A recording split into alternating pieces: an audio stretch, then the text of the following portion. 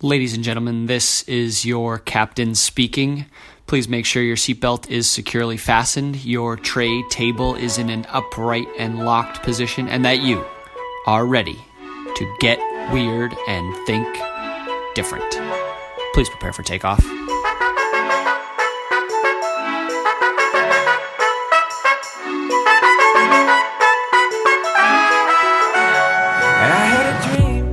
Today is Thursday. It is February 10th, and we are back with another episode of Destination Different.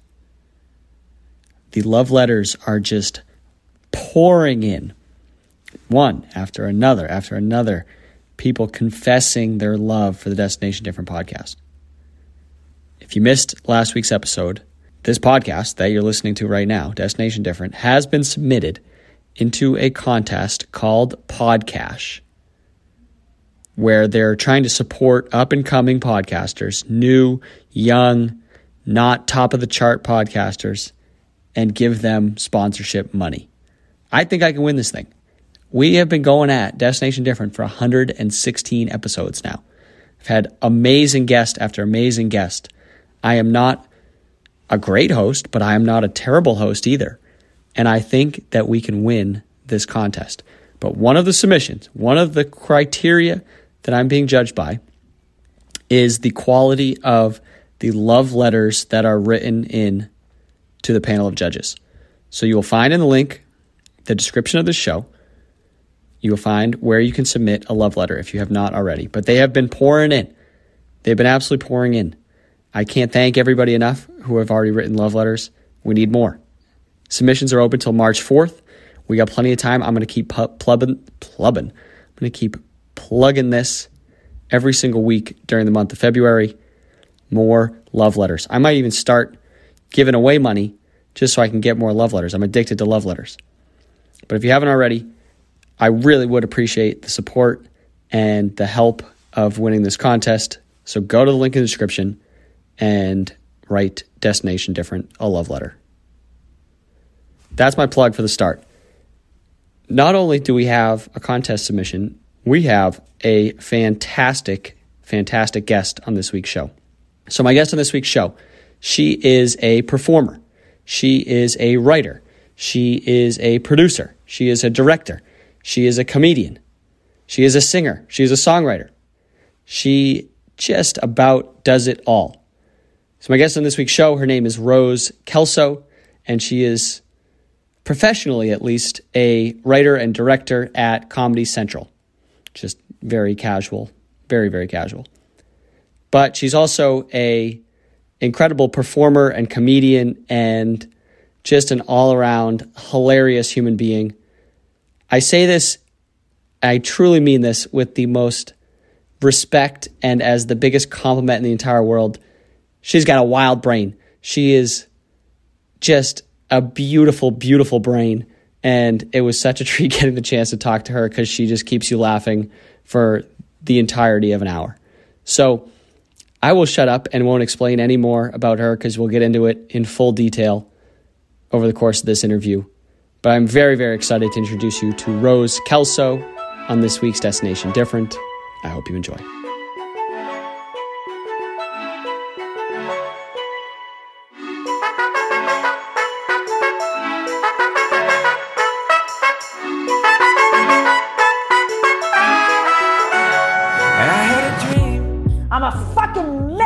Is this the 8th floor? No, sorry.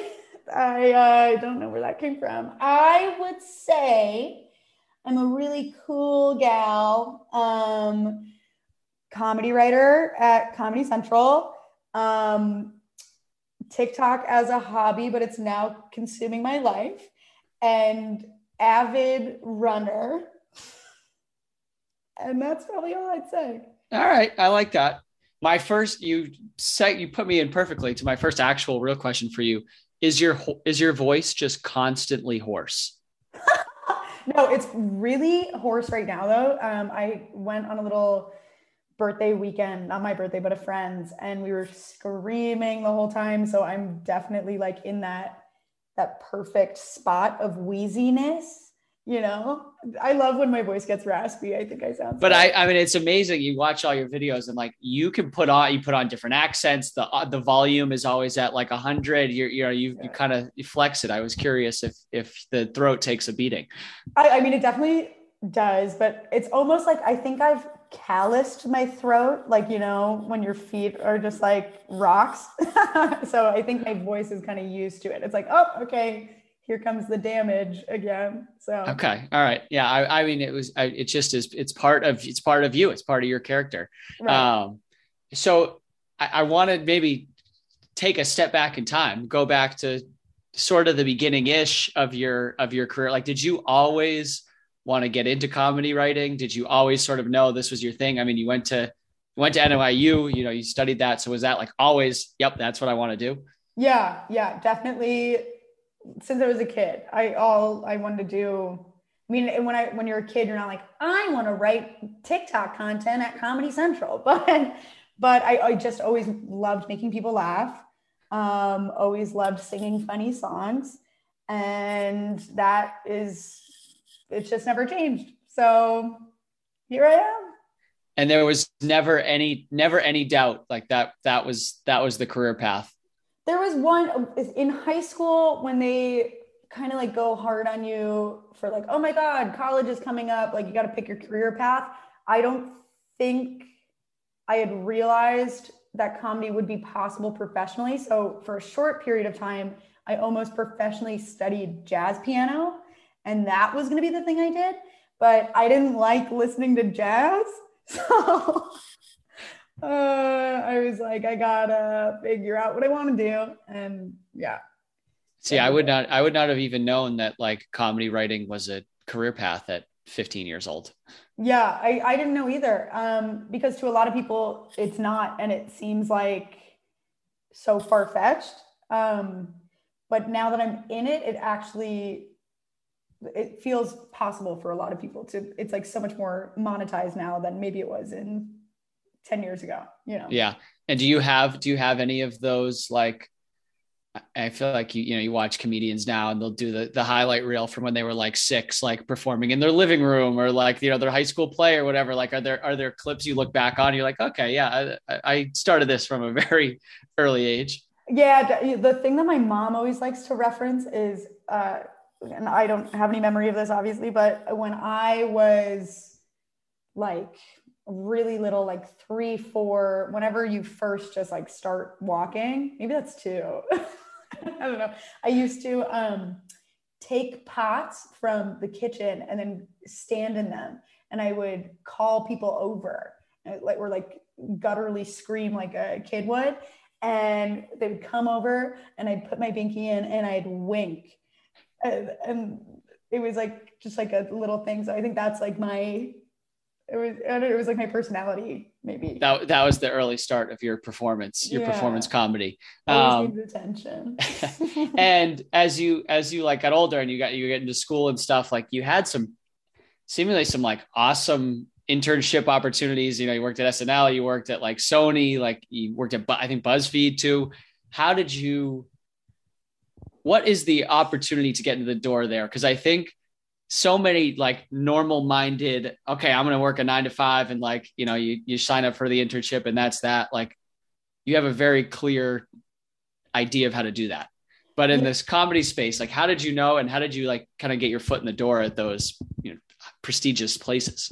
Well, that's a great question. I came into college kind of with like this looming sense of fear because I was majoring in film and television. And so I sort of knew or like felt in my heart that it wasn't going to be as easy as like, just go to college, graduate, you'll get a job.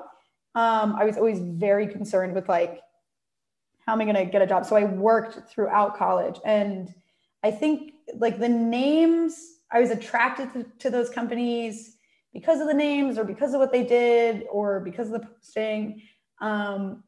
But I only got to those opportunities because like one thing would lead to the next, kind of. It almost felt like a snowball rolling down a hill, and turning into a big snowball. So like I had started off just like got really lucky and found a position as a PA on the Jim Gaffigan show for the costume department. And they didn't realize how old I was. And my boss was also very young at the time. So she just like wanted the help. And that allowed me to get to the next place, which got me to the next place and so on and so forth. So it felt like a mix of luck. And then like, I just knew I wanted to experience a bunch of different things. So I wouldn't go out in the world and be like, what do I do? All right. I like that. Yeah. It's always interesting to me because what you just said, I've done 100+ of these now. And it's kind of similar to what everybody says. Like, you don't think it's a big monumental thing at the time, like one little kind of starting point. Mm-hmm. And then you get to that accomplishment and it's like, all right, what's the next thing? And it sort of just like builds on itself. So it's very, very true. So on the Jim Gaffigan show, you said you were in the design, like prop department based, like set. It was a costume design. Design. Mm-hmm. And you still to this day, like I imagine as you're now like producing shows and you're writing, like that's still a big part of what you do. Do you enjoy that, like behind the scene, like more behind the scenes-y type stuff where it's, costume, makeup, set design, location stuff? Like, do you enjoy that piece as much as the writing and the actual like being on camera? I wouldn't say as much, but I do enjoy it. Like my favorite thing in the world is writing and being able to perform. Like that just feels so good in every possible way for me. But in the years before where my work was solely behind the scenes, like it felt great too. It was just different.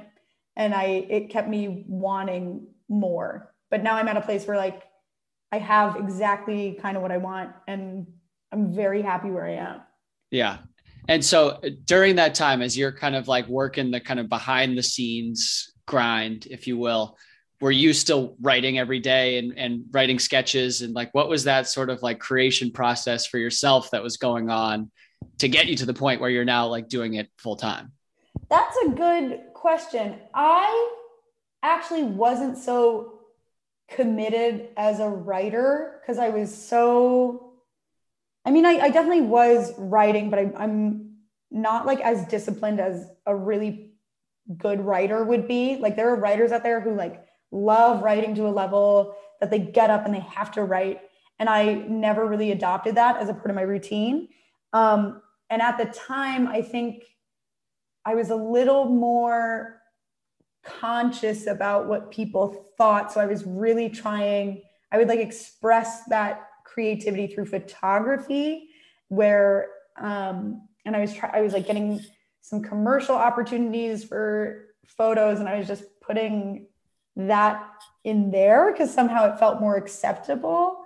I was like a little more, I don't know, nervous to write and perform at the time, but then I got over it. So tell me about that. How did you get over it? Because I think that is for a lot of people, like creating stuff for the internet, for like just creating in general, it's hard to put yourself out there. Like how did you get to that point where you're like, fuck it, I'm going for it here?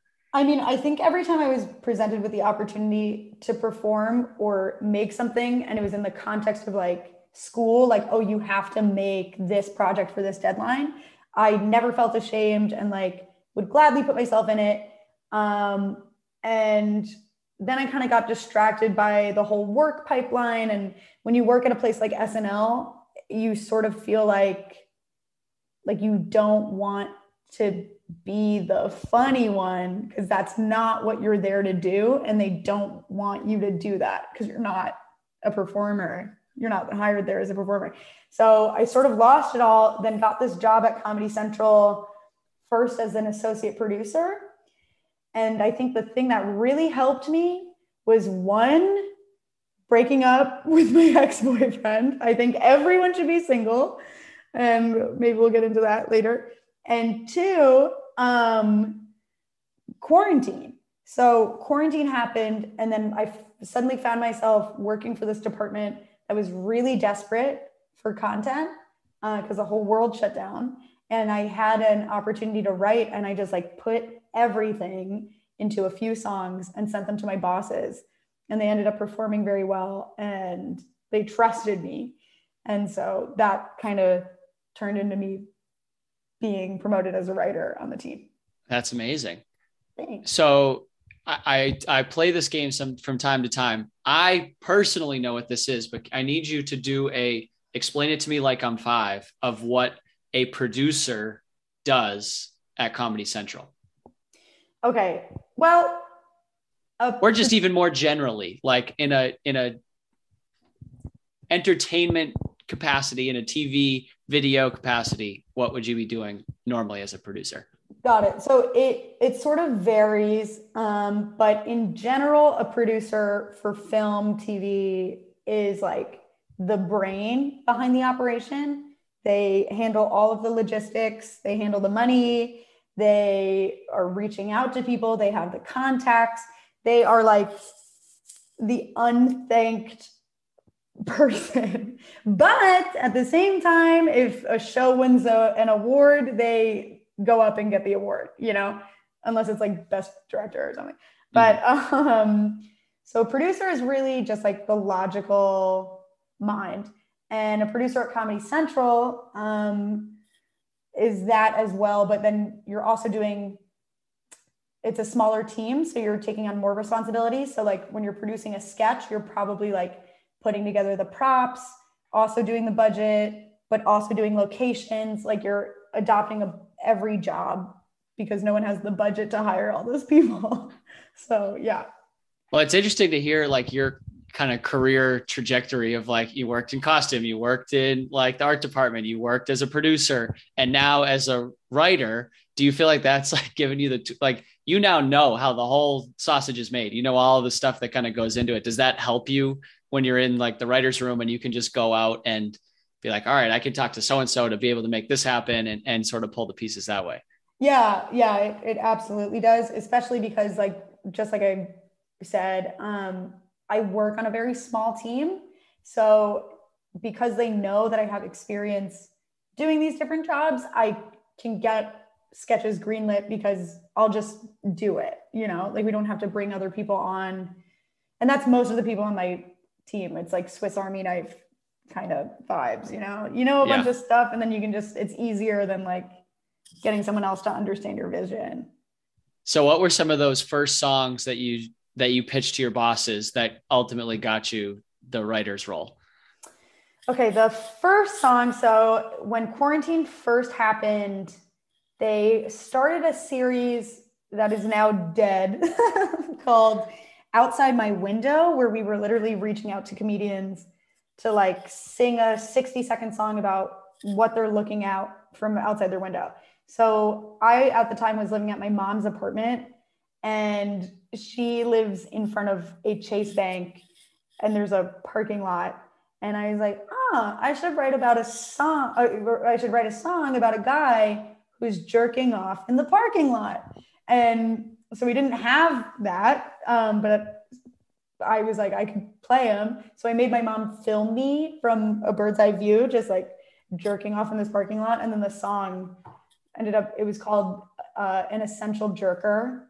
And it was about like loving this guy for jerking off in the parking lot because he was giving me something to look at. And it was a lot of fun. It was great. And that was the one that was like, yep, she's in. She's going up to the big leagues.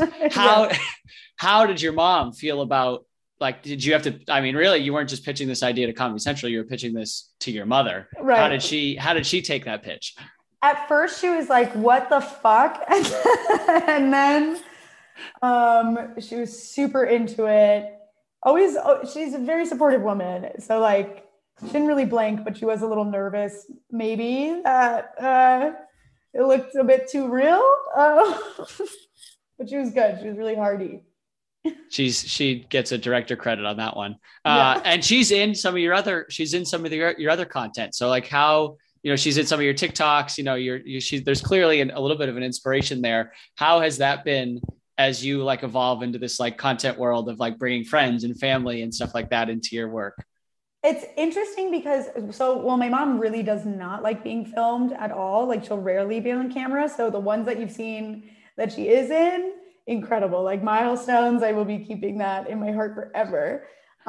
In terms of bringing in friends, I think you never want to be the annoying one at the party to be like, okay, do that again. Let's film it. But I always am. And so they'll groan. But then we do it and everyone sees how fun and funny it is. And so I think everyone's kind of opened up to it. But I think the best comedy just comes from real life and like, especially your friends. Yeah. So how have you mentioned TikTok and how it is, consuming your every waking hour potentially. Like, how do you think about that from a content standpoint? Is there a strategy behind it? Is there I'm going to go out with my friends and see what's funny to me and then record it? Like, how do you think about that on a day-to-day basis? My rule for myself when I started doing TikTok was to not put too much effort into it. And that was for really two reasons. One was because I knew if I took it too seriously and like held myself to a standard of like editing things really well and writing things out, that I would burn out because I have a full-time job and it would have just been too much. And then another reason was like, just use it as a challenge to like see how you can make someone laugh and like highlight the funny things in your day, So I think to answer your question, can you repeat your question? Like, is there a strategy or thought or like pre-planning that goes into it, or is it totally off the cuff at all times? No, there's definitely some semblance of strategy and thought. There's a mix. There's some times where it's just like stupid shit that's coming out of my brain. And I'm like, I hope this does well. But most of the time I like to treat it as a challenge or a puzzle and be like, okay, I want to do an impression of Tucker Carlson in the Green M&M. Like, how can I do that well and like make it look like some sort of thought out sketch without going too intense and like needing a set, Mm-hmm. So that's sort of the strategy. It's like keep it small, but like put thought into what you're saying. Yeah. And are you like, this is maybe really granular, but are you, for the Tucker Carlson M&M example, are you writing out a script for that? And you're like, okay, I'm going to say this, this, this, and this, and there's going to be this graphic that's popping up. Or are you just like going kind of recite, like you're just naturally comedic and you're just like going and trying some stuff and see what works? I go off. I kind of get, caught up if I start writing things out because like, I don't know, for me, writing something and then reading it on the page, it's almost like, oh, that's not funny. Because it sometimes jokes just like sound funnier coming out of your mouth than like really crafted when you read it. So what I usually like to do if I'm going to do an impression like that is like, I just set my camera up and I'll get into the character and I just start saying shit. And then I'll go back and like redo it and tailor it that way and see, but it's more like that. Yeah. It's like, got it. So it's more like playing with it. It's less like, okay, at the 1 to 5 second mark, I'm going to say this. And then like, it's not that. Okay. Yeah. And then in your day job, when you are writing more like slightly more polished sketches, or there's more of a team, or there's more of like a construct, how is your approach the same way where you're like, all right, let's set up the camera and we'll then try this a couple different ways? Like, does it vary for that world? It definitely varies. My work, the sketches I write for my work take up like 100% of my energy because I want them to be polished and I want them to be good. And most of it is music. So I have to work with like actually making a decent song that sounds good. And I hope they sound good. and then also making it funny. So I will spend all of my time on that and revising it and then like making a music video for it. And those are the things that I like deeply care about. So yeah, complete 180 from what I put on TikTok. Are you in that circumstance writing by yourself? Do you have writing partners? Where are you bouncing ideas off of in your day job? Well, that's really what my team is for. I have it's a team of about 12 people. And we meet every single day in the morning and we brainstorm new ideas that we're going to do. Sorry if my siren is really loud coming out of this apartment. That's okay. But hold on, let me let it pass.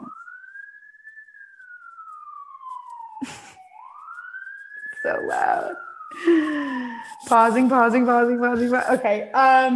So I'm bouncing my ideas off of them. And most of the stuff I write on my own, but there are times that there will be someone who wants to like join in, or there's this one guy on my team, David Nagler, who's like an incredible multi-instrumentalist, and sometimes he'll lie down a music track and then I'll write the lyrics for it. But it's a lot of independent work. Most people are like writing their own sketch and then filming it themselves and planning their own shoot. Got it. Okay. That's interesting. Yeah. I was like, and I don't know how that compares to your experience at SNL, where like you always hear about like, oh, there's the writer's room. Like people are going off and there's, you're writing sketches sort of in collaboration, but it sounds like what you're doing. It's like, it's on you. It's like, it's okay. When this sketch gets done, it's because I've finished it. Is that right? Yeah, that's definitely right. I mean, I don't really know what it's like to be a writer at SNL. And I feel like maybe the stakes are a bit higher, but yeah, it's different in the way that there's not, I don't know. Yeah, I guess in the writing process, there's not as much collaboration, but then like actually being on set a bunch. And like when you're actually making the sketches, you're working with like every single brain on the team. Yeah. How did you mentioned obviously being a jazz piano study of jazz piano. So like, have you always been musical as well? And is that why you sort of have this like musical bend to a lot of your work? Yeah, I definitely have always been musical. And there was a time like when music was like the biggest part of my life throughout my adolescence. Then I went to college and sort of lost it. Like I just stopped doing it. And I was so sad because I just couldn't find the time to do it. I was so caught up with like getting jobs and focusing on my classes and thinking that college was the most important thing. And then I finally came back to it and now it's my job. So yeah, it's always been a part of who I am. And then I forgot for a second. And now I'm very happy I remembered. Do you have a desire to do stuff like outside of music? Or like, I mean, not obviously everything you do is musical, but like a lot of your sort of, sketches and like series that you're writing on have, the musical element to it. Is that even like an added challenge? Because not only are you like have to make something funny, but you're like, oh, I also have to make something that's like musically interesting. Yeah, I definitely would love to write some non-musical sketches, but I'm like I think on my team, I'm really the musical comedian, and then that does have its own place. So I end up just like doing that all the time because I'm the one who can do it. But yeah, I wouldn't mind doing some non-music. I'm like running out of ideas. They're starting to sound the same. The well is running dry. Yeah. Do you have a favorite song that you've ever done? Oh, that I've ever done.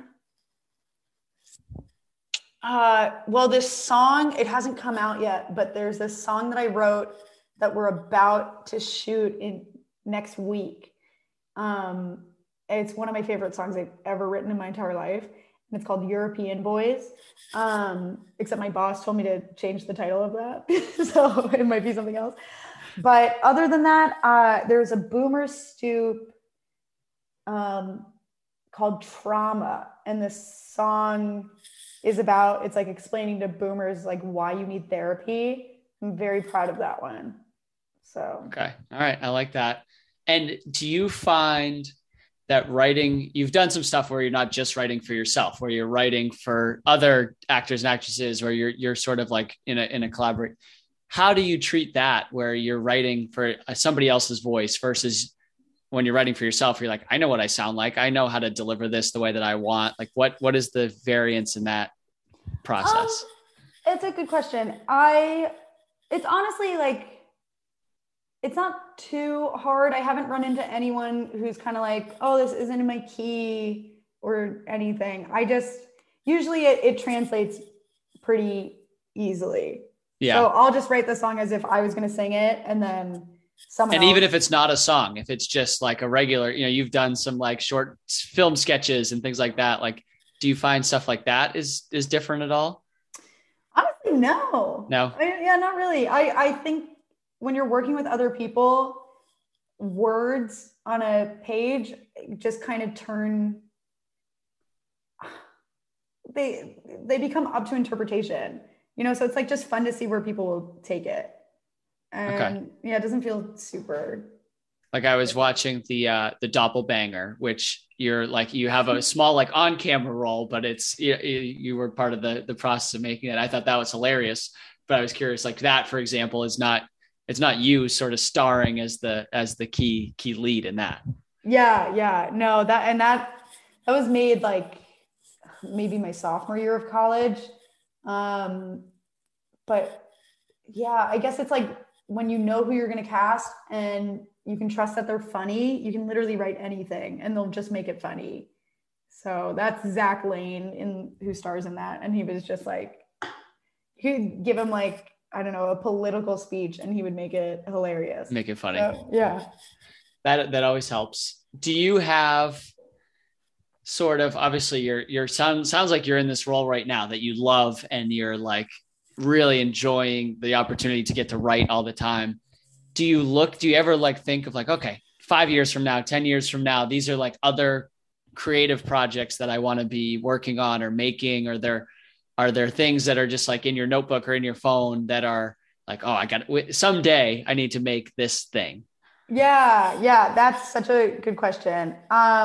I don't feel super pressured to make them right now, which is very nice because for the first time in my life, I just feel very like stable and comfortable with my job, and like I love what I do. And if I could do it for as long as possible, it would be great. That being said, like I would kill to make a movie musical that's like campy and kind of shitty and like I think that would be so fun. Like I really love those films from the 70s, that like cult films from the 70s. So something that looked like that I would love to do before I die. And I have an interest obviously in writing for TV or performing literally anywhere, but I just kind of feel like if I could do what I'm doing now relative to different things in my life, then I would love to do that. Yeah. Okay. All right. You mentioned the like 70. Are there any historical like inspirations, either like as an individual comedian or performer, or movies that you look at as like, that is what your sort of comedic type is? Okay. Well, I mean, Monty Python, huge. Weird Al, absolutely. Tom Lear, Louis Prima. The last three were all singers. But there is this director who I love with my whole being named Ken Russell. And Ken Russell hardly made a film that ever made fucking sense. But he like his like biggest films are Tommy, which is the Who album, okay, with Roger Daltrey. And that's just like a crazy experimental film that was very popular. But then he has this other film called Listomania, and it's starring Roger Daltrey, which is maybe the best part about it. And like the writing doesn't really make sense. The camera work is whatever. It's all just kind of shitty and you don't know what it feels like, an acid trip. But the production design and like the choices he made are crazy and so funny. And that's just like pure camp. Like that's what camp is. And that's what I would love to do. It's like just a feeling, like he created a feeling for people to get sucked into.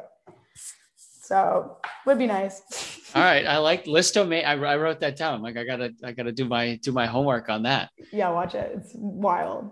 Do you, I mean, even in your own stylistic choices, it's like you have characters, you have like even just like the way that your stuff's fit, like there's the tight zoom ins and outs, there's like just in the way that you film, is that just sort of your way of like, all right, this is my style. This is the way that I shoot. You know, there's texts and emojis popping up. Like, is that part of is that thoughtful, or is that just like, okay, I like this, so I'm going to do it this way?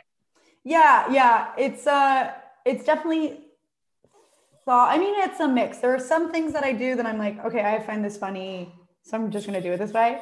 But then, for example, like the subtitles with emojis, I do find it funny, but it wasn't my idea. And I saw that it worked really well throughout TikTok. Like that's such a zeitgeisty thing. So that's sort of, I wouldn't say that's like my thing. It's just like, sometimes I'll see stuff that really works and I'm like, okay, I'm going to try that out and see if it works. Got it. Okay. Yeah. Like, how heavy handed are you in the like video production of thing these days? Or is it, I'm going to write this song and I'm going to perform it, but I'm sort of letting the prop choices or the style choices or the makeup or whatever, let the people who do that do their thing? No, I'm fully all of it. And that's just because of the nature of my work and the team that I work on. Like we can't, even though it's Comedy Central, it's like Comedy Central has budgets for certain things and our team has a small budget.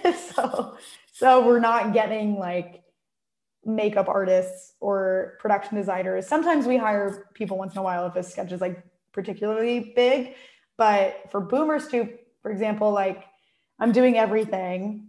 The backdrop, the table with the grass, the piano, the flowers, my outfit, my makeup, like I do everything. The only thing I don't do is the puppet it's a man named Matthew Lish who designs all these puppets. But yeah, I have a pretty heavy hand. Okay. I like that. And maybe explain to me, like, what does a normal day or a normal week look like for you? I know you're on a couple of like specific series, but then do you have like an output of like, all right, I got to make, or at least got to write 3 sketches this week and we got to shoot 1. Like what is there a somewhat normal schedule for you? No, it almost works in waves rather than a 9 to 5. Like I have meetings every day. And that's like the corporate part of my job is like, what's this team doing? And like, who needs help with this? But really what it feels like is my professional life is centered around our shoot weeks. And so like we'll have, and that's kind of it's a relatively newer thing that we're doing because of COVID and everything. But my office will go to like either like a hotel in New York or a hotel in LA and shoot with a talent for a week. And so those weeks are like preceded by a writing phase, which is about 2 to 3 weeks long, where we'll pitch stuff that we like come up with and have brainstormed, and then the influencer or celebrity will pick it. And then for the next few weeks we write, then we shoot it for a week. And then the rest of the time is post until we find out the next week, and the cycle continues. So there are days that I'll do nothing and it feels very slow. And then there are days where like I'll be inside for a straight week trying to write songs and make them sound good. So there's no balance. Got it. Okay. It's either all or nothing. Yeah. And how many things like that how many shoot weeks are you having in the course of like a calendar year? Like how many pieces of output do you think you're making on average in a year? Well, last year, for example, that was the first time we kind of started doing bubble weeks, and we did one in March, one in July, and one in November, early November. I feel like I'm forgetting one, but I don't think no. No, it was 3 weeks of shooting. And then, so that turned into about like 8 to 10 sketches, I'd say, of things that I wrote and edited and produced and whatever. Mm-hmm. But then there are also like the one-off sketches that happen in between those weeks for like holidays and topical things. Yeah. So in total, maybe like 20 pieces a year about. Okay. All right. More, I don't know. I mean, that's a pretty impressive. That's like one every 2 weeks, a significant like piece of creative. Thank you. All right. I don't want to take up too much of your time. I kind of have like a bunch of random rapid fire questions here to close us out. Yeah, that's awesome. Where does the name, why the choice of Long Island Dirt? Okay, great question. I am originally from Long Island, born and raised. I think I felt really ashamed of it moving to New York because I was like, this fucking sucks. Like, even from New Jersey is like cooler because it's at least a different state, you know? But Long Island really just feels like you're on the skin tag of a really great city, or you are the skin tag of it. And so I was like, this might be the funniest part about me is being from Long Island. So I just kind of adopted it as my identity, and Long Island trash didn't sound good, but Long Island dirt kind of rolled off the tongue. So that's how that happened. So Long Island Dirt, and it's Rose Kelso Long Island Dirt, which leads me to my next question. Do you think you have like a famous person's name? I would say Rose Kelso is like, that's like movie star writer name. Like that is a power name, I think. Wow. Okay. Well, I mean, Ryan Dunn too. It's the same vowels. It's simple, short, right to it. Yeah. Ryan Dunn. Yeah. I love my name. I've always said that no other last name works with the name Rose because it can get old so fast. Mm-hmm. So yeah, I like the sound of it. And Rose Kelso on one end, Long Island Dirt on the other end. It's like a little yin and yang. I was just gonna say it's the yin and yang. Yeah. Do you have a favorite character that you've ever created? Like, I feel like you've got Auntie, you've done Elmo, you've done like you span the gamut. Like, is there a favorite one that you've ever created? I mean, the Auntie is like near and dear to my heart. Any kind of like aggressive Long Island woman is just like, that's the type of thing. I think every performer has one thing that they do that is just like their mask. Like they feel so comfortable in that character. They could say anything and it's almost like being drunk. Like your inhibitions are just like gone. So you can like insult people and like not give a shit. Like if you're at a show and I keep saying you're, but me, and I'm like playing this Long Island woman character, I'm her, I'm not Rose. So I can be like, oh, you sound like an idiot, you know? And then no one's going to be mad about it. Like, it's just, it's a totally different person, but she's probably my favorite. Is Auntie based on anyone in your life? Honestly, I think Auntie is just like my interpretation of Long Island as a woman. It's just like, she's a combination of every kooky person I've met while growing up there. Yeah, but no one in particular. All right.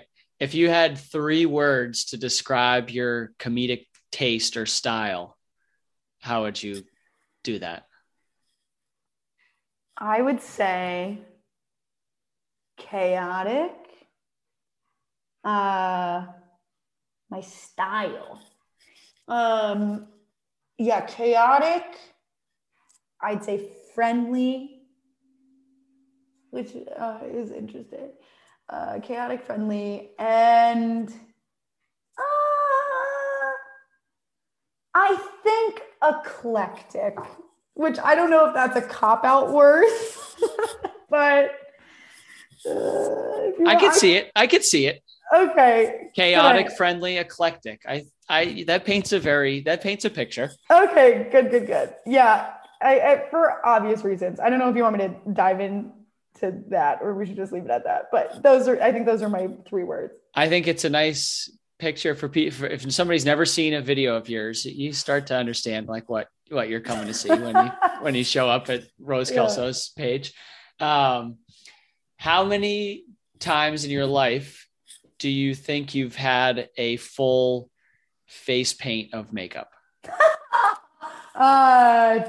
many to count, but I will say most of the time it makes it into the video that gets posted online. So it's not like I've ever just painted my face.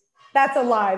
There have been so many times that I've painted my face for me, but most of it ends up online. You're like, you know what? I just really need this red full Elmo face right now. I'm just going to do this and draw myself a bath. I was actually so stressed about that because I was like, if I can't figure out this sketch and I just spent all this fucking time doing this, I'll be so mad, but it was fine. Is there a most obscure prop or piece of equipment or something that you've purchased for the behalf of a sketch? Like, is there something that stands out as like, that was the weirdest? Why do I have this in my Amazon history right now? Damn, what a good question. I mean, one Boomer Stoop was called the Kink Song. So I had a crazy plethora of toys from that. And one thing was these little nipple clamps with like purple jingle bells on them. I have them somewhere around, but that was a standout for sure. That's a memorable one. I read somewhere, I don't know if this is true or not, you'll have to confirm this for me, that you are, I believe the word was Norwegian proficient. Is that true or not true? It is true. Wait. Wow. Okay. You did your research. Where did you read that? I have no idea. I do a thorough internet stalking, and some of it is true, some of it's not true. And that one, I was curious. Where did you learn Norwegian? How is that part of? Oh my God. You? Okay, this is wild card. So my first boyfriend, my high school sweetheart, who we're still very good friends, but no longer together. He was from Norway, but his family had moved to the States when he was like 12 years old. And then we fell in love when I was 17. And I ended up going to Norway quite a bit, especially because for some reason, Norwegian Air, I think it's like subsidized by the government or something. So the tickets are extremely cheap. So I was going back and forth all the time, and his family didn't really speak English, especially his grandparents. And I thought it was like such a beautiful language. So I started really getting into it. And I came to college in the city. And the first thing I did was look for a Norwegian class. And so there's a place called Scandinavia House on 36 and Park. And I audited a class there because I didn't have money to take a class. So I like begged this instructor, and she was like, yeah, come take the class. And so I did. And it was the advanced level class. And I ended up getting a little like certificate of proficiency, which I abused on my resume. But like, I'm sure if I spoke to a Norwegian person, they would tell you I don't fucking know what I'm talking about. But yeah. But Norwegian proficient, it gets on the resume. All right. Yeah. Okay. Yeah, I went deep in the archives for that one. You mentioned at the start that everybody should be single for some point in their lives. Do you care to elaborate on that? Any sort of why? Absolutely. I really do. I got kind of caught up with, I went from like having one boyfriend to having another boyfriend. And then that was like throughout college in my early 20s. And I'm still in my early 20s. I'm 24. But I think naturally when you are in a relationship, and a lot of young people make this mistake because you're too young to really even know yourself. And it's so easy to get attached to another person. And even if it's a very nice relationship, like you sacrifice a piece of yourself, regardless.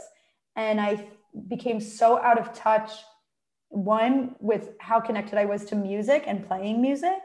I really never played music for either of those boyfriends. That's crazy. That's my whole life. And then to rediscover all of that, it was like literally a rebirth. And it's been my mission to break couples up ever since. So yeah, I think everyone needs to be single for an extended period of time. Give yourself at least 2 years and like do what you want to do. It's incredibly important to be alone, you know? I like that. I agree wholeheartedly that it's like, you got to do it yourself, or you got to be like just with you for a little while. Yeah, you do. All right. So my last question I close out every single show with the same question for all my guests.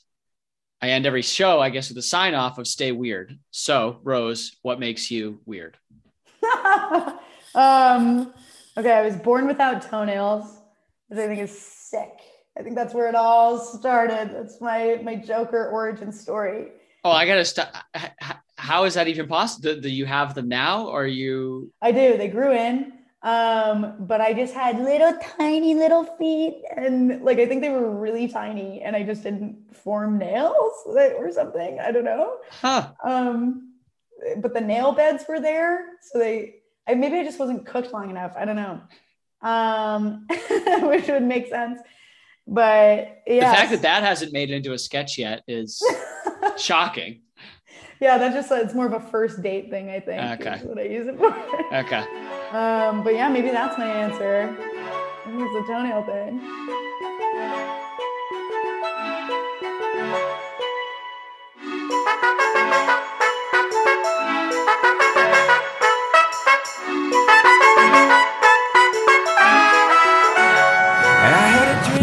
That is a wrap on this week's Destination Different. Thank you to Rose for coming on this week's show. At some point in my life, I don't know what it will be. I don't know what the context or the creative will look like, but I got to make something. I got to make a piece of video. I got to make a song. I need to create something with Rose Kelso, with Long Island Dirt, because she is hysterical. She is unlike any creative I've ever met before. I got to make something. Have to make something with Rose Kelso. So thank you to Rose for coming on this week's show. If you want to check her out, we'll make sure that we get her portfolio, her TikTok, all that good stuff linked up in the description of the show for where you can go find her on the internet. But I think she's going to be one of the biggest performers in the world in the next 5 years. She just is a beautiful, beautiful mind. And before we leave, before you shut this thing down, before you finish up this podcast this week, just a friendly reminder, love letters. Love letters, love letters, love letters, love letters, love letters, love letters, love letters. The link is in the description of the show. I need more love letters. This podcast, I think we can win this contest, but I need your help.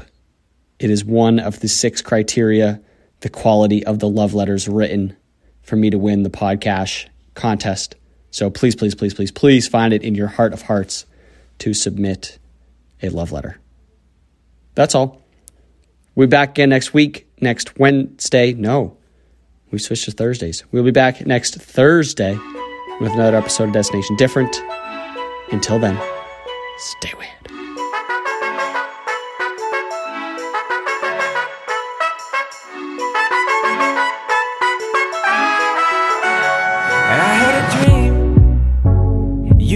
Superpowers. We fell in love for just a couple hours. I can't tell the difference between what's fake and what's been missing. Often I'm misunderstood, so I'm looking for a better me. This is your love song, baby. I hope that you know the words. This is your love